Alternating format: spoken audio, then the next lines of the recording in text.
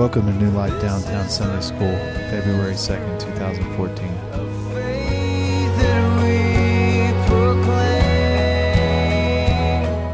If you have your Bibles, I'd like you to turn to Psalm 51 to begin. And you'll immediately recognize it because oftentimes Glenn uses Psalm 51 rather than the Book of Common Prayer confession that we say before the Eucharist. And so Psalm 51, if you're there, what is the story, the backstory behind this psalm? Somebody. This one isn't hard. That's right. It's even in the what we call the superscription. Super means above. Sub means below. Scribe means to write. The superscription is the notation that it appears above many of the Psalms. We don't consider that to be inspired scripture, but we also know that they have been there for thousands of years. And so they give us a clue as to how these particular Psalms were used in the worship of Israel. And so the superscription tells us this was written on the occasion of Nathan busting King David after he had had this affair with Bathsheba, followed by trying to cover it up, followed by even, you remember what he did? He allowed Uriah, the husband of Bathsheba, to be put in harm's way and killed, and really he was complicit in the murder of Uriah. So we would call this a psalm of penance or a penitent psalm. And my immediate question to you is when you look at it, have mercy on me, O God, according to your steadfast love, according to your abundant mercies. Blot out my transgressions. Wash me thoroughly from my iniquity. Cleanse me from my sin. Would you say this is, at first glance, a personal, individual psalm or a corporate psalm? Individual. Because it's David talking about his conflict, his sin, his confession. But would you go back up to the superscription, and what does it tell us about how this psalm is to be used in public worship? What does it say? To the chief musician, or some translations will say to the choir master. Now think about that for a minute. Here is a psalm that is chronicling or journaling David's deepest, most private moment in his life. His confession, having been caught in the act or after the fact of this heinous crime. And in the midst of that, David pours out this grief to God, this penance to God. At some point later, because it's doubtful that David actually, in his first confession to God, actually did it in verse. You know, he didn't rhyme. He didn't do it in poetry. But after the fact, his confession is put into the form and the structure of Hebrew poetry. And now the chief choir master is being given this to teach to the choir for the whole assembly to sing. Can you imagine what David might have thought showing up on a Saturday, Sabbath morning at the temple, and all of a sudden he hears the musicians and he says, oh no, they're singing that one again. They're singing his most private confession of sin as a public example or a public worship. Yeah, we call it a perp walk today. You know, you're kind of strutting your guilt in front of everybody. What I mean to show you by just that one example is that we have in the book of Psalms not just this collection of individual and collective prayers and praise and confessions and penance and laments, but we have the very worship book of the people of Israel and ultimately of the early church. Excellent point. For the sake of the tape, Steve Moon gave the example of the power of music, David being a musician, and the comparison of Yo-Yo Ma on 9/11. And of course, Steve's wife, Terry, is that wonderful violinist that you see sometimes on the stage, so they have a distinct perspective there. That's right. This didn't catch David by surprise, ultimately, is my point. I played with you for a moment saying him being embarrassed or frustrated, but he may have even helped with the way that this psalm was written, because they understood early on that worship is not merely, oh, happy day, but worship involves us laying our entire lives before the Lord, the good, the bad, and the ugly, as it were. And so today we're going to look just briefly, kind of an overview and what I call the big themes of the book of Psalms, or of the Psalms. And so we'll just kind of talk through a few of these slides for a moment. The first thing is how are the Psalms put together, the genre of the Psalms? You remember your third or your fourth grade teacher talking about genre of literature? What did she mean by that? Give me an example of some genre of literature. What's that? Fiction. Poetry. Narrative. Of course, there's genre, there's subcategories, and there's subcategories of those. I mean, in a general way, you have fiction, nonfiction, but then you have narrative, you have historical fiction, you have fantasy, and so on and so forth. Well, the Bible's exactly the same way. We have historical narrative, we have poetry, we have some that are unique to the scriptures, we call epistles, things like that. Well, even in the book of Psalms, we have different genre, different ways in which the Psalms are used. Some of them seem to focus on one thing over another.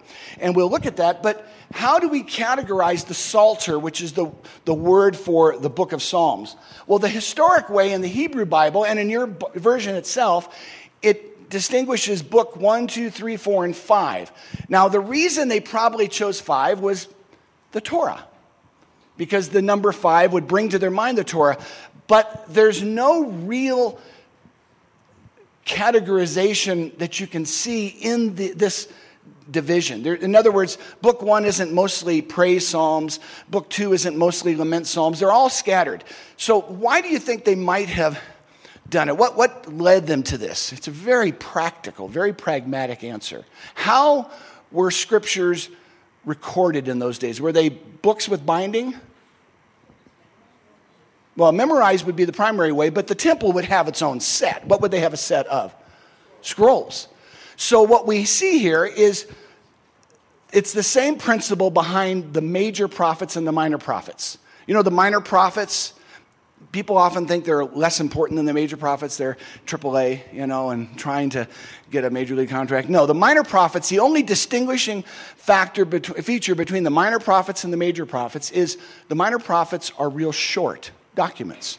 And all of them would fit on one scroll, which was approximately the same size, for example, as the book of Isaiah, which would fit on one scroll. So rather simply, we assume, but I think it's a fair assumption, that they chose 5 because of the connection to the Torah, but they were just divided by size. And so scroll 1, scroll 2, scroll 3, scroll 4, scroll 5 were all, and if you actually add up all the verses in each one, they're very, very similar. It was just evenly divided, so the musician would go in and pick one of the scrolls and open it up, and that's where they would start. And so that's the simple division. But we have other divisions over the centuries that we've tried to look at, and you can read, as you study and explore the Psalms, there are dozens and dozens of different schemes, different ways of looking at them. We're going to, over the next 4 weeks, look at them in a very simple way. This isn't the only way, it's just one way of looking at them. But laments, praise psalms, royal psalms, and wisdom psalms. Laments, what do you think of when you think of a lament? A complaint. Oh Lord, woe is me. And that's a rather significant number of psalms.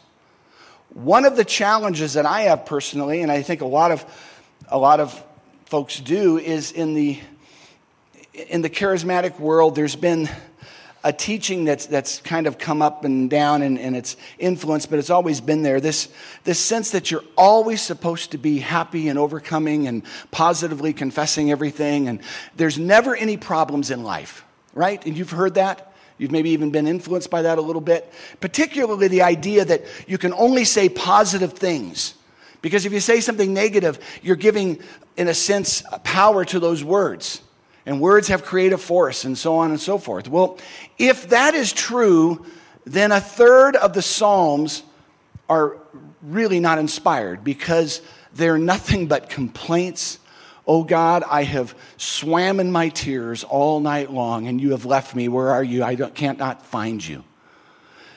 Or if that's not true about negative confession, perhaps what we're seeing in the Psalms is people's real hurts and emotions, but rather than just being brewed upon and complained about and worried about, they are expressed to God in prayer and praise so that in God's presence he can give his perspective. And so we have laments. And we have both individual laments, that's, oh Lord, why am I in this situation? And we have corporate laments, which would be what?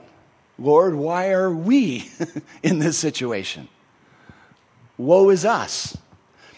We have praise. That's where the primary focus is praise. Can you think of a psalm in your mind, or a few of the psalms that would be primarily praise psalms? How about near the end of the book of Psalms? Praise the Lord with the cymbals. Praise the Lord with the drums. Praise the Lord with the high cymbals, with the low cymbals. Praise the Lord. Praise the Lord. Let everything that hath breath praise the Lord. Boy, that sounded like a cold, snowy morning. Let everything that hath breath. There we go. Okay. Amen. That's the Psalms that praise is the primary focus. In fact, does anybody know the Hebrew word for praise? Hallel. And the name of God, Yahweh, is often contracted to Yah. So what do you get if you say, praise God, Hallel, Yah? Hallelujah. That's what it means, praise God. Royal Psalms, those are among my favorite. That's where it's kind of a parallel universe. It's written on the one hand to address the leaders of this world, the kings and the rulers of this world and their responsibilities and how God views what they are to do as being demonstrative of how God lovingly rules the world and the universe. But at the same time, it's drawing them to a higher accountability because God is the only perfect king. And they're powerful, powerful psalms. And then finally, wisdom psalms, practical counsel. Psalm 1. Blessed is the one who walks not in the counsel of the ungodly, nor stands in the way of sinners, nor sits in the seat of the scornful. But his delight shall be in the law of the Lord, and in his law shall he meditate day and night. It's a psalm that's kind of a little sermon. But like Steve said, the power of music. If you put the psalm to verse and you sing the psalm, if Glenn taught us a song every Sunday that had the main points of his sermon, and it was a catchy tune, we could remember the sermon a lot easier, couldn't we? As opposed to, what did he preach on last week? I don't know. I think it was good, but I don't really remember. So these are the 4 genre of psalms or categories we're going to look at. And what I want to spend the balance of our time with are some big ideas and some major influences, regardless of whether they're laments or praise or wisdom or royal psalms. There are 3 major influences that you will see all throughout the book of Psalms. And the first one is the influence of community. Now, we talk a lot about that. You've heard a lot about that over the years, but even here in downtown, New Life Downtown, we talk a lot about community. And when we talk about community, we're not trying to just say everything's a party, everybody's always getting together. What we're saying is that the scriptures seem to talk in terms of our faith of we more than I. In the New Testament, we can see that so clearly because remember what the language of the New Testament originally was? Greek, right? In Greek, we actually have a plural pronoun for you and a singular pronoun for you that are 2 different words. Now, in America, we have that for the Southerners, y'all. Okay, right? Y'all's one person and all y'all's more than one, right? Well, I had a secretary when I was pastoring. I had a secretary from East Texas, and she was always fixing. She always said y'all, but she was always fixing to do stuff. You know, she never did anything. She just was fixing to do something. Well, y'all is the language of the entire New Testament.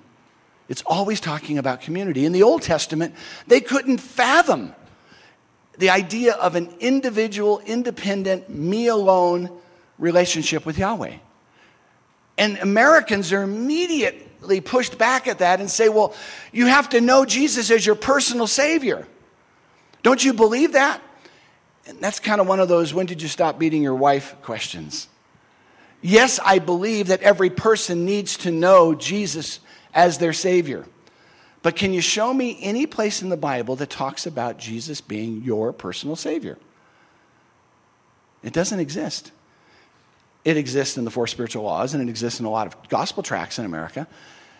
And my suggestion is that our independent, rugged American frontier individualism has pushed and molded and changed our theology more than our theology has changed our culture. Because we are individual, rugged, frontiersmen. Any school teacher, any elementary teacher can tell you little kids when they start learning the Pledge of Allegiance, instead of saying indivisible with liberty and justice for all, they say individual with liberty and justice for all. And there are adults that still think that's the correct word, don't they? So the idea of community, of this is our faith, these are our people, this is our family, He is our God, you see all through the book of Psalms. The second is the influence of the exile.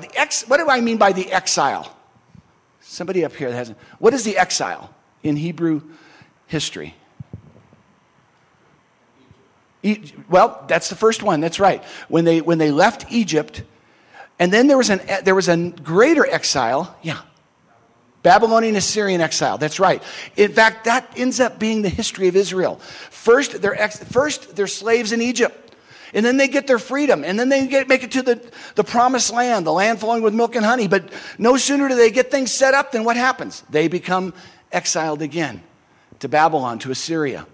And the latter exile of the Babylonian Assyrian exile became an archetype. It became a defining experience and understanding of everything they did. And so when you go to the end of some of the later Psalms, when it says, we wept as we sat by the rivers of Babylon and remembered the songs of Zion. They wept, remembering, when we were on our own land. The exile influenced them in such a profound way. And so you'll see the influence of the exile throughout so many of the Psalms. And then finally, the influence of the future hope. That the way it is now is not the way it will always be. And I love this little passage that many of us have heard, Psalm 126, verse 5. Those who sow in tears will reap with songs of joy. How does that little verse show all 3 major influences? How does it show community? Those who, not he who or she who, those who. It's already written to a group of people. How does it show the influence of the exile? Sowing in tears. And then the future hope? Shall, or will, which is future, reap with songs of joy. Even in this one little verse, we have all 3 of those major influences, which I think is just a remarkable little evidence of God's inspiration being poured through, being poured through the real experiences of the people of Israel. One could even say the book of Psalms is God's truth poured through human experience. It's a wonderful marriage, if you will. Most of the book of Psalms is not thus saith the Lord. Most of the Psalms is thus saith me in your presence, O Lord. And can you see the difference there? Now, what would be the difference if you're going to try to understand and develop theology out of the book of Psalms? One of the most important aspects of theology is looking at the direction of dialogue. Is this clearly God speaking to us, or is this us speaking to God? And I got to be careful not to put the same kind of biblical standards on something that is me speaking to God than if it's God speaking to me. The Bible says it, I believe it, that settles it. That's a nice little cliche, but does that work when David says, break their teeth in their mouth, O God, for you are my rock. Hallelujah. Hey, it's in the Bible. God said it. I believe it. That settles it.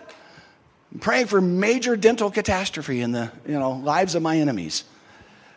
Or it shows that a totally frustrated, angry guy can just say what's in his mind and mouth off, and in the midst of it, still, God will give him his perspective.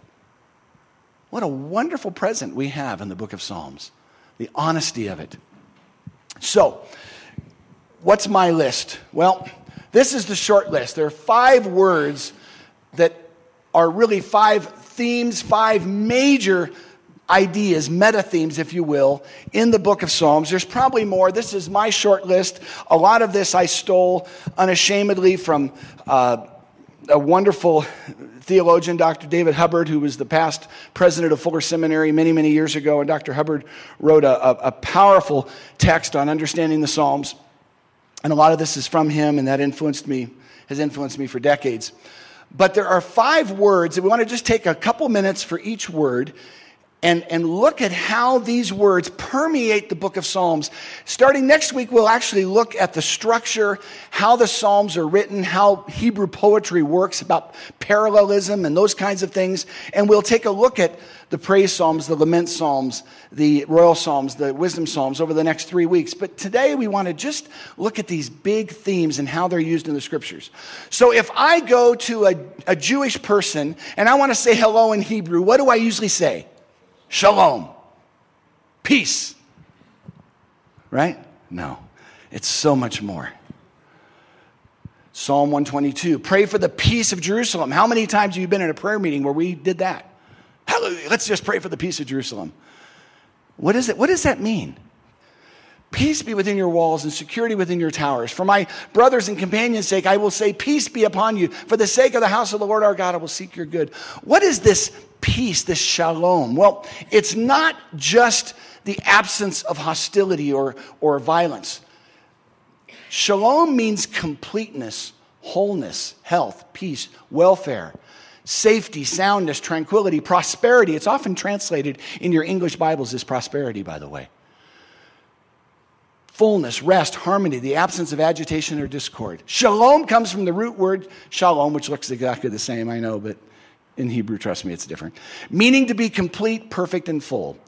In modern Hebrew, the obviously related word shalem means to pay for, and shalom means to be fully paid. And I want to bring it into a New Testament perspective, because when the disciples said, Lord, teach us to pray, Jesus said, pray this way. Our Father, who art in heaven, hallowed be your name. Thy kingdom come, thy will be done on earth as it is in heaven.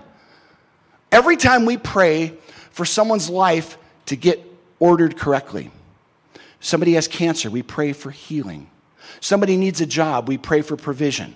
Somebody has a child that is a prodigal and is in drugs, and we pray for a deliverance and a wholeness and a healing in that relationship. Every time we pray for something like that, what we're saying is, Lord, the way that bodies will be in heaven, the way that relationships will be in heaven, the way that life will be ordered in heaven, we want it to be that way on earth right now.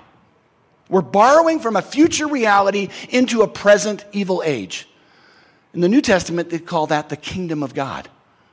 The rule, the reign of God. Borrowing from a future reality into the present evil age. The already and the not yet. And that's the concept of shalom. Shalom means, Lord, may it be the way you intended it. And the way theologians often call this is creation intent. What did God say every time he created something in the book of Genesis after he created it? What? Say it loud. It is good. It is shalom. It's the way it's supposed to be. And God created the animals and said it is good. And God created the skies and the earth. It is good. There were no tsunamis. Yeah, Steve. I don't think so. Is it very good? I don't think so. But I got to be honest. I did better in Greek than Hebrew.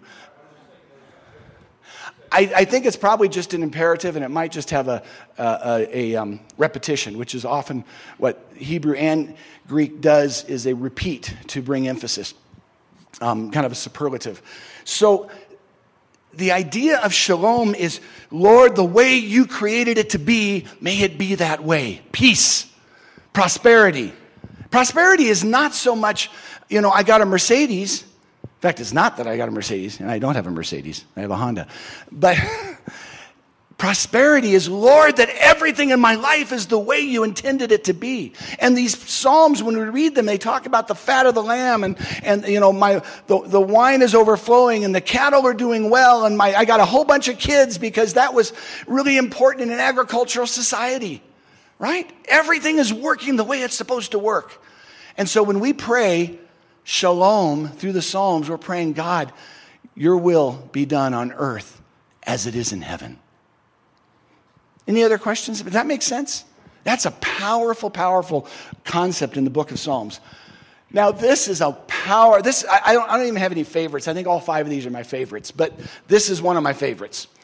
It's translated mercy. It's translated steadfast love. It's translated faithfulness. Sometimes it's translated just love. And it's the Hebrew word chesed. In Psalm 136, he has a statement, and every single refrain, the second half of every verse in Psalm 136 is, and his chesed shall endure forever. And his chesed shall endure forever. And we think, and his mercy shall endure forever, his love shall endure forever, his faithfulness, and let's worship, and isn't that fun? But it's such a powerful word. Give thanks to the Lord our God, he is good, for his chesed endures forever. For the Lord is good, his chesed endures forever, and his faithfulness to all generations. Chesed means covenant loyalty.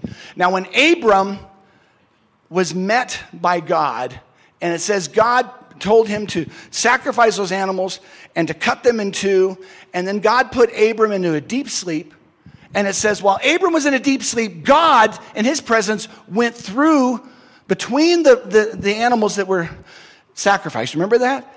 And at the end of that, and God made a covenant with Abram, changed his name to Abraham, so he had part of the name of Yahweh in his name.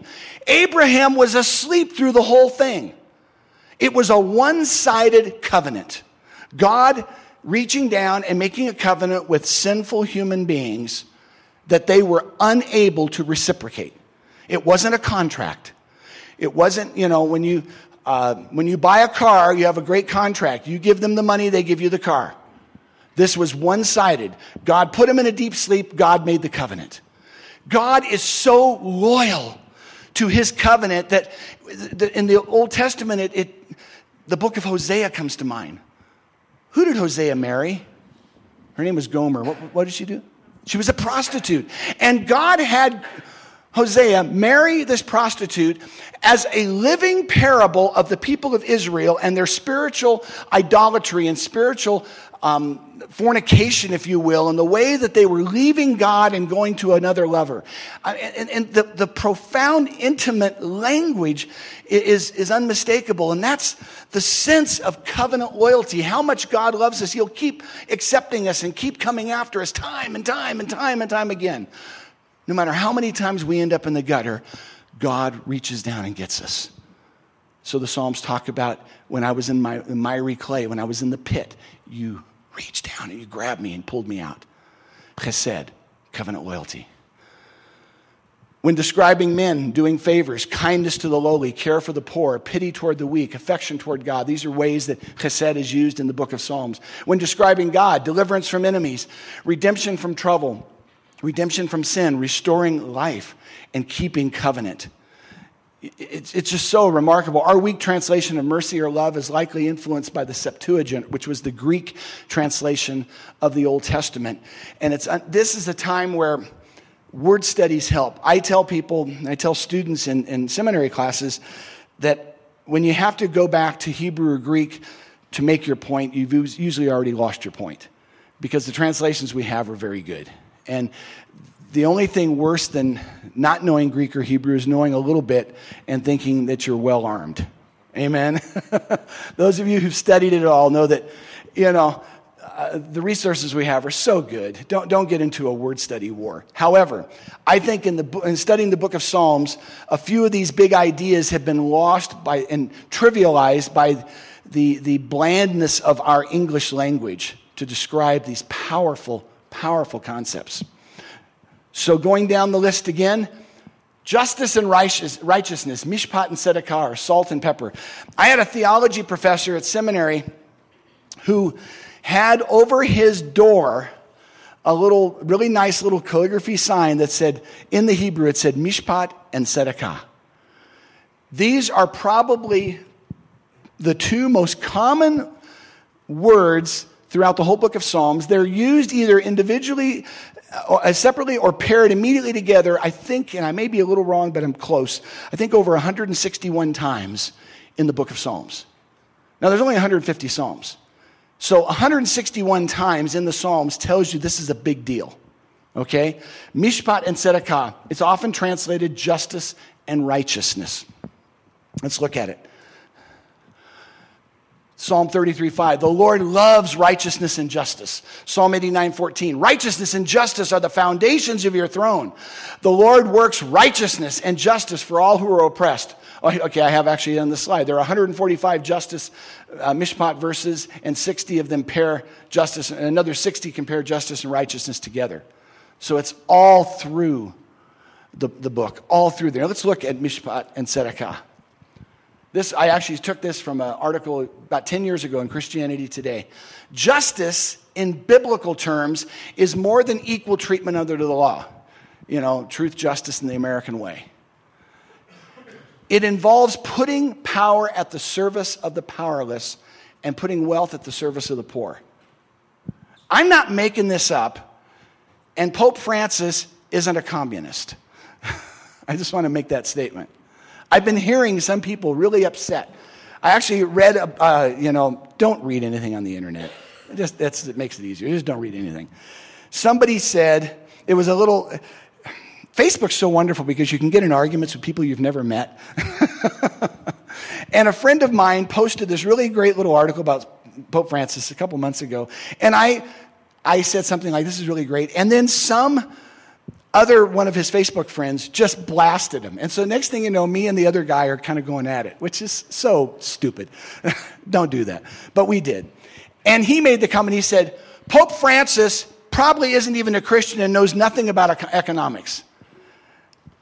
And at that point, I wanted to say, you are a moron. Send, or post. But I chose to just bow out of the conversation at that point.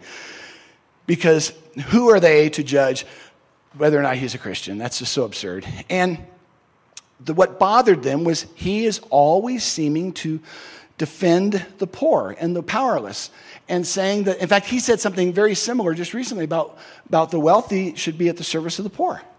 And I know we have a redistribution of wealth. I get it. I do read a little bit. I understand that. But I'm not talking about American economics. I'm talking about what the scriptures talk about when they say justice. They say that the follower of God, of Yahweh, is not primarily concerned with accumulating wealth in his own life, but the follower of Yahweh is concerned about being a vehicle, a vessel through whom Yahweh can bless all the nations, blessed in order to be a blessing, according to the Abrahamic covenant of Genesis chapter 12, 1-3, right? You will be a father to all these nations, and I will bless you so that you can bless others. Yeah, but that's the Old Testament. Galatians chapter 3, 12-14. And the promise given to Abraham now is given to us through Christ. We have the same opportunity and obligation as Abraham. Righteousness, meanwhile, is more than honesty and fair dealings. It requires the alignment of our lives with God's original good intentions for creation. Like justice, righteousness in a nation especially benefits the poor and the powerless who cannot insulate themselves from the effects of sin. That bottom line is important. The poor and powerless cannot insulate themselves from the effects of sin. And I can't remember who said it. It might have been de Tocqueville. But someone many, many years ago said that the true greatness of a country can be measured by how they treat the poorest and the most vulnerable among them. Not by how big their army is, but by how they treat those who are really on the outside. I will never forget, I was about 14 years old, and the denomination I grew up in Southern California, we had our denomination had a home. I think I shared this in my last Sunday school class, but there's some new faces here. It was a residential home in Northern California, and we would now say developmentally disabled, but in those days it was adult retarded people. And it was about 75 or 100 people lived in this residential home. It was a place where they could live that was so much better than the institutionalized life that so many of them would have through the state. And it was sponsored and paid for through I was a Lutheran, through our Lutheran denomination. And they would bring youth groups for a weekend from all over California, and they knew exactly what they were doing. We would come for a weekend, and our primary responsibility was just wheeling the wheelchairs or whatever to the chapel services or to the dining hall of the residents. And some of these people had serious physical handicaps as well as mental and developmental handicaps. I remember a woman who had this beautiful voice but had no arms and no legs. And she would sing as we would, being 14 years old, it scared me to death, to be pushing this wheelchair and afraid she would fall out or something. I was just terrified.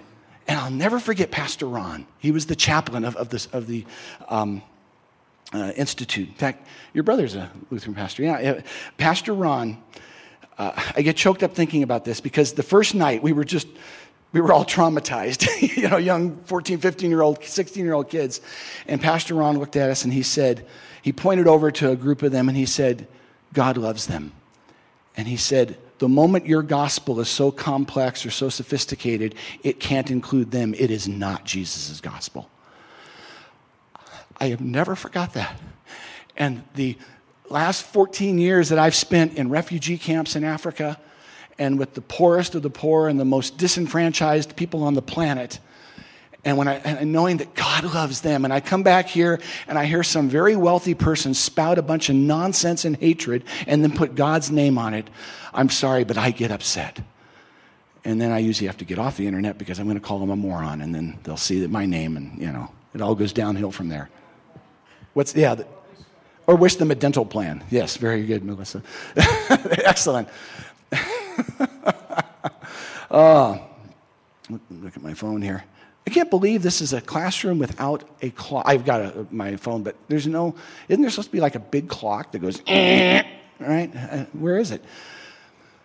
The last of these five, we had shalom, we had chesed, we had mishpat, we have tzedakah. The last one is not a word as much as a theme, the two ways.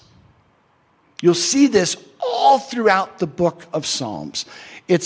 Psalm 1:6 is one of the classic examples of this. For the Lord knows the way of the righteous, but the way of the wicked will perish. In Hebrew poetry is different than English poetry. English poetry is based on what? Rhyming. Everything rhymes and meters where it sounds the same. Hebrew poetry doesn't rhyme sounds and words. Hebrew poetry rhymes ideas. So what you have in Hebrew poetry is a statement and then another statement that either restates it a different way, or and that's called synonym, or it's called parallelism, where you have a line and then you have another line, and there's different kinds of parallelism. Synonymous parallelism is where it says the same thing, it just changes the words a little bit, but it means the same thing. It provides a little bit of a poetry, an artistic sort of understanding of it. There's another type where it turns it on its head. It says, this, not this. And they call that antithetic parallelism. Anti means against, thesis means idea. So this one says, the Lord knows the way of the righteous, but the way of the wicked will perish. It's still saying the same thing, but it's saying it by saying the opposite thing second, or sometimes the opposite one is the first one. And the reason it does this is because it makes it easier to identify not that way, but this way. Thomas Aquinas, who is often called the father of modern scholasticism, he was a Catholic theologian in the 1300s? Yeah, I think around the 1300s. I didn't know Tom personally, but Thomas Aquinas was a brilliant theologian and philosopher, and he had an interest, and it's not original with him, but he did some writing on it. The idea of when there's a hard concept for people to get, he talked about clearing the table. In other words, if I'm having a hard time explaining to you what it is, I could start taking things off that it isn't. It's not this, it's not that, it's not, oh, you mean it's that. And so this is essentially clearing the table. Not this. Not this. In fact, Psalm 1 is a great one. Blessed is he who does not walk in the counsel of the ungodly, does not stand in the way of sinners, does not sit in the seat of the scornful. But his delight is these things. He's not this, and he's not this. And in so doing, the two ways makes the way more obvious to all of us. Okay, so that's a lot to digest. I want to just look at one final psalm and just to show you an example of how some of these themes are so clearly evident through the book of Psalms. Psalm 72 is a royal psalm. It's a psalm that on the one hand is talking about the natural king, the earthly king, the leader, Solomon or one of his descendants. But at the same time, you can see where it's talking about how God as the king rules, and it raises the standard of human rulership and human leaders. Give the king your mishpat, O God, and your righteousness to the royal son, mishpat and tzedakah. May he judge your people with righteousness and your poor with justice. Now, that's parallelism, by the way. Give the king your justice, O God, and your righteousness to the royal son, who would be the king, is saying the same idea a slightly different way, using both words. May he judge your people with righteousness and your poor with justice. Again, using mishpat and tzedakah, he's driving home the same point using parallelism. Let the mountains bear prosperity, shalom for the people, and the hills in mishpat. In other words, now, why would it talk about the hills and prosperity or shalom? What kind of society was it? It was agricultural. So the hills would reflect human prosperity, because the hills would be where the cattle could graze. The hills would be where the crops could grow. And so the hills would reflect the means in which God allows people to create wealth. And that's not a stretch. That's just how it would be communicated in an agricultural society. And so what it's saying is, may even the systems and the institutions for wealth in a society create shalom for all the people. And may they create mishpat and the serving even the poor. Because even in the Old Testament laws, they allowed for the gleaning for the people that were homeless or didn't have anything to get that which, kind of just hung over the boundaries. I remember years ago when we were in the Village 7 area, we were walking in one of those, the little green belts behind there. My oldest son, Eric, was probably about 7, and he and I were walking, and there was an apple tree that was not trimmed at all, and it was sticking way out over most of the common greenbelt path. And there were apples on right over the path, and I picked one of them. And Eric said, "Dad, that's stealing." And I said, "No, it's not. If they didn't want us to get any of the apples, and they cut and trimmed their tree right at their border and the boundary, and I were to climb over their fence and get an apple, I'm stealing. But the fact that it's coming from their tree, that their tree had been allowed to hang over into a public space, means that apple's free for anybody who wants to pick it." Okay? That same idea was codified in the Old Testament law so that the hills and the mountains would bear prosperity for the people and justice.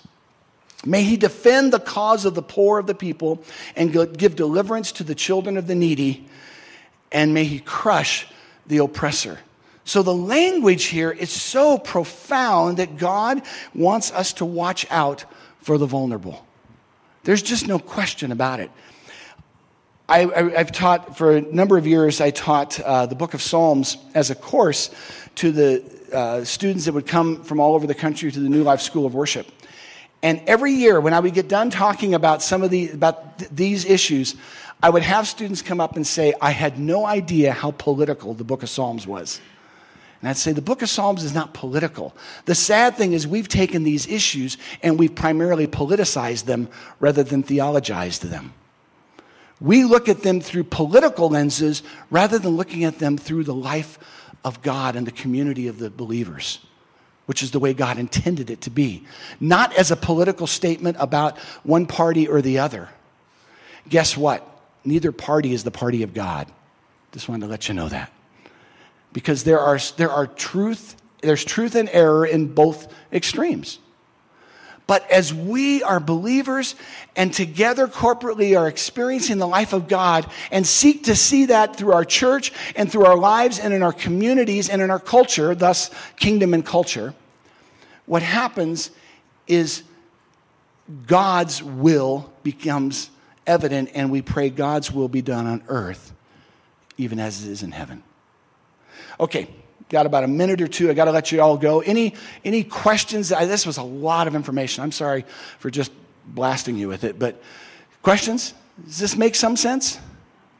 Okay, well, next week, we're going to launch into looking at the different types of psalms, and over the next 3 weeks, we'll look at the royal psalms, the lament psalm, probably lament will be next week, royal psalms, the praise psalms, and the wisdom psalms.